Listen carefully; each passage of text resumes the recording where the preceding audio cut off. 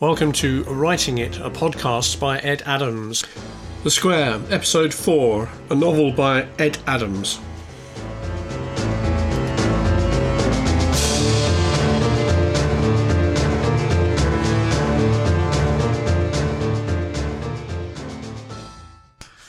Lambeth Walk. Robert Alton was standing by Lambeth Bridge as Mohammed and Douglas approached. "Coffee?" asked Robert Alton. "Water, maybe," smiled Mohammed. Doug nodded. "You too, Robert? I'll get them. Let's find a quiet spot." He walked towards the small coffee shop perched on the edge of a jetty by the Thames. "It's odd. Even the television spy series use this stretch of the river," said Mohammed. "I know," said Robert Alton. "I think it's also because they can get the Houses of Parliament into the background." "So why aren't there lots of microphones and surveillance cameras around here?" "Oh, there are, and not just ours. Even the juice bar over there is wired up. But we'll walk along the road over there in a minute. It's out of any practical range, and after all, we're only talking about the next all-department meeting." Doug returned with 3 bottles of water. "OK, let's go." They turned from the walk alongside the Thames back into a busy main road. "I wanted this to be away from normal recording because I think we may have a loose tongue somewhere inside the department," said Robert. "I need people I can trust on this." He turned to face Doug and Mohammed. "Look, Karen has been killed. It looks like she was run down on a package exchange mission. I've checked through her files. She's insulated the mission using a stringer to do the exchange. There's no name on the file." "What was the mission about?" asked Doug. "It's linked to a threat we received about some terrorist movements in London and Frankfurt. The package that was being moved was linked in some way. I'm going upstairs to try and get more information." "What was in the package?" asked Mohammed. "We don't know. We just know that it was supposed to be of a size that a single operative could collect and move in the back of a car." "Could it have been a bomb?" asked Mohammed. "Bomb, money, drugs, we just don't know. The truck carrying the package was destroyed, blown up by a missile from a helicopter." "What?" said Doug. "This isn't in mission reports. All it said was something about Karen in a road traffic accident in Cairo." "I know," said Alton. "It's been given a cover story. It was all very messy. Karen was shot down in a cafe. Before that, the helicopter that destroyed the truck was blown up by a surface-to-air. The stringer guy running pickup has disappeared. It's a mess. The whole trail is dead." "That's where you come in," said Alton. "We need to get on top of this. Find the stringer. Bring him in." "What about the people operating with Karen?" asked Mohammed. "She would have a team with her." "She did, but it's no good," said Alton. "After the shooting, they went into hiding. There were 2 of them. One's back in London now, the other one is still in Cairo. They are good people. The one in Cairo says there is a rumour that the helicopter was Israeli." "Shit," said Doug. "That would put the cat amongst the pigeons." "Yes, and now we must seek a white dove of peace," continued Alton. "This could already be a major incident if the word gets out that the Israelis were flying missions into Egypt."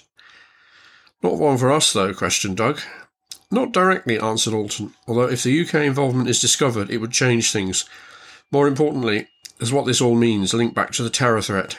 I think Karen stumbled into something much bigger than we expected. And it does create a useful trail for us," said Mohammed. "If the Israelis were prepared to send an unauthorized gunship chopper into Egypt, then they must know something about the truck or its package." "My thoughts too," said Alton. "We will need a small team that can operate away from base for this. There seems to be a leak, and it seems to be cross-border too. If it's as sloppy as it appears, then the smugglers, terrorists, or whatever they are, know what's going on too." Robert Alton looked at Mohammed and Doug carefully. "You know this needs total discretion. The situation is a Category 1 threat." Mohammed and Doug nodded. "We'll go external," said Doug. "It will be easier if you can give us another cover investigation. That way we can be off-grid, but with a reason." "Use something that won't involve too many other people. How about that gas fracking security probe up north?" suggested Alton. "Perfect," said Doug. "Miles of fields and hills to investigate, based upon a security rumour." "I'll up its security level too, so that access to what is happening becomes more limited," said Alton. "And Mohammed, your cover story is because we suspect parallels with something else that has happened in the Middle East." They had arrived in an area close to another busy South London traffic intersection. There's someone else I'm going to meet about this later this afternoon. Someone I shouldn't really be talking to. I'll let you know how I get on. We should split up here. Gentlemen, a pleasure, said Alton. Oh, and remember, only communicate to me in person on this and all meetings off-site.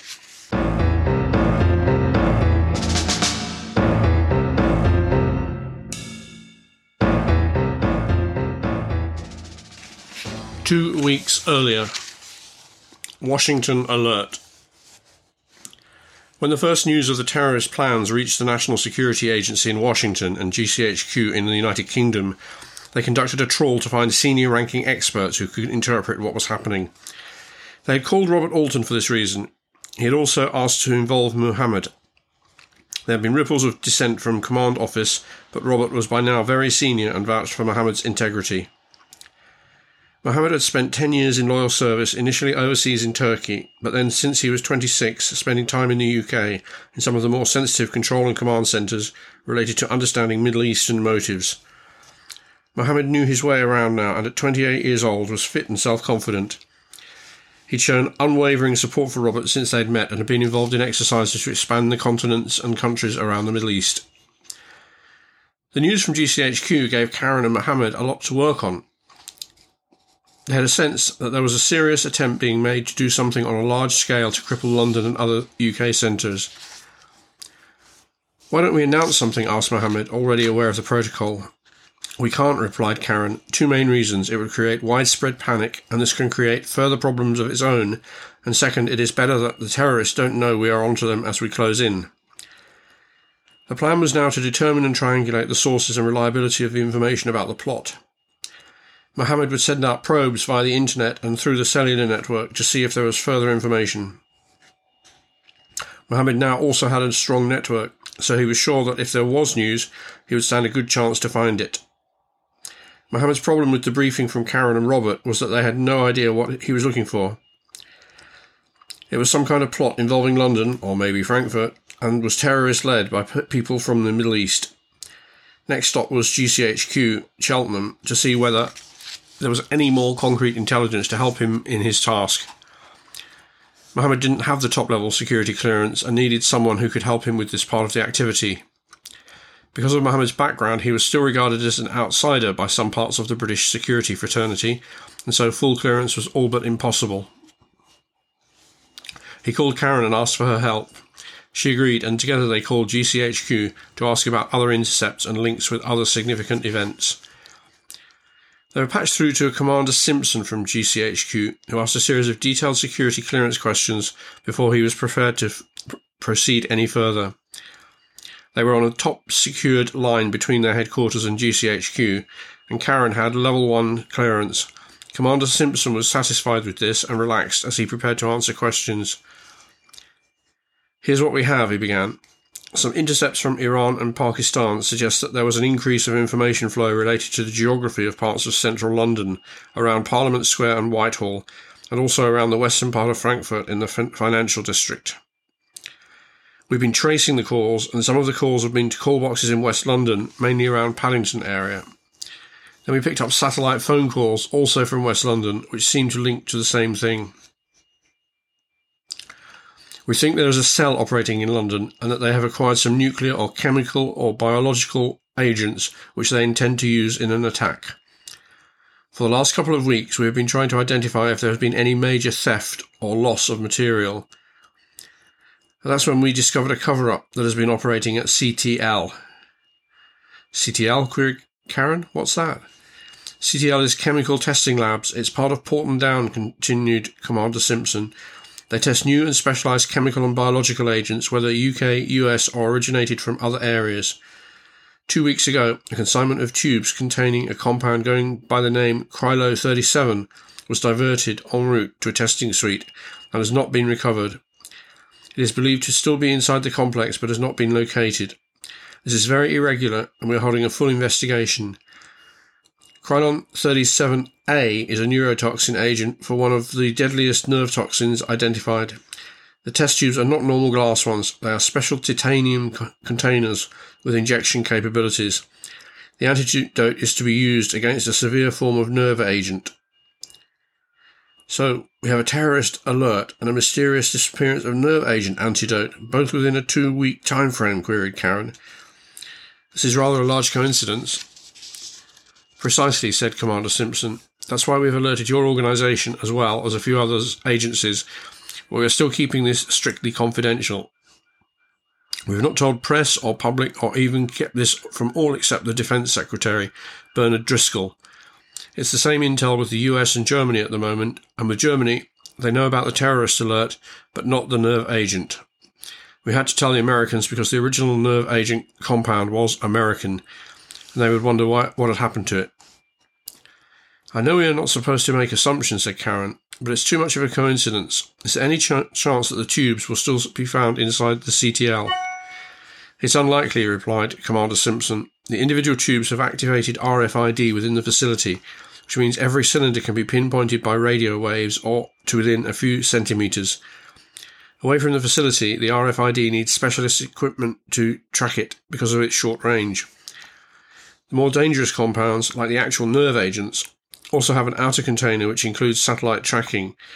They are set up as binary 2, which means that they have to be activated and mixed together by digital code before they become lethal.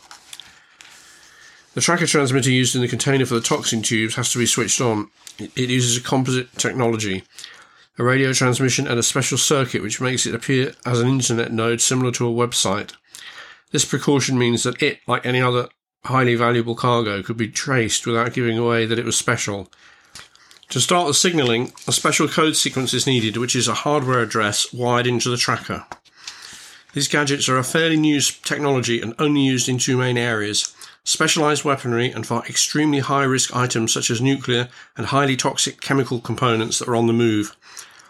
The hardware address was kept under secure access control. You'll have to get the address codes from the Defence Secretary. Do you have a picture of one of the canisters and one of the antidote tubes? Asked Karen. A screen flicked on in the room and a back projection appeared showing a couple of pictures. One looked like a bomb or a missile, and the other a machined metallic cylinder with a complex top mechanism.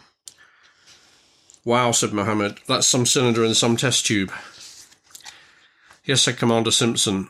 We don't want them to be breakable or for just anyone to be able to hack into what is massively secret payload. You were talking about these as if they were bombs, responded Karen. The nerve agent canisters are, replied Commander Simpson. A single canister diffused into the air could have a devastating effect upon a population of 50 to 100,000, depending on wind conditions. The effective life of the agent compound is around 24 hours, a so-called short spike, and that is why it's supposed to be such an effective but deadly compound. Normal troops can re-enter an area where it has been deployed soon after its use.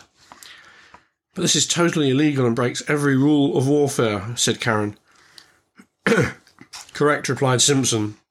Unfortunately, it cannot be uninvented, and that is why it is being examined, to understand its weaknesses and to provide emergency procedures should it ever be deployed. The nerve agent canisters are truly weapons of mass destruction, and part of the reason it is being examined at Porton Down is to check the weapon's footprint and frailties. We need to be able to tell when it has been used, like the detection of the way that Saddam Hussein deployed chemicals. Is this after the fact? Asked Karen. It kind of is, replied Simpson, but we have little choice in these troubled times, and failing to have any response whatsoever would be criticised just as heavily. So, we now have a lethal nerve toxin, probably in the hands of terrorists, and possible threats on London and Frankfurt, continued Karen. And enough toxin in circulation to damage all of the major population centres of the United Kingdom, added Commander Simpson, although they seem to have stolen the antidote as well. Mohammed and Karen made their way to Robert Alston's office to provide a full update. He listened to the news and realised they now had a dead end since the containers had gone invisible. Mohammed, do you think you will have enough to make some inquiries? Mohammed nodded. He was well connected. Since spending time in the United Kingdom, he'd learnt a lot and acted well. He had access to local mosque communities, and through his attendance at varied group meetings, he had a strong access to what was happening in the London area. He admitted to himself that there was no word about the current situation anywhere in the community. No one had talked about chemical plots or the arrival of any special activists from overseas. Mohammed would spend time searching for information and try to seed some rumours which could cause something to surface. He decided that an announcement about a suspected terrorist cell in central London would be a good way to shake some information from the trees. He knew a few contacts where the word could be put out and would create a desired amount of gossip. "I'm onto it," said Mohammed as he walked towards the door of the room.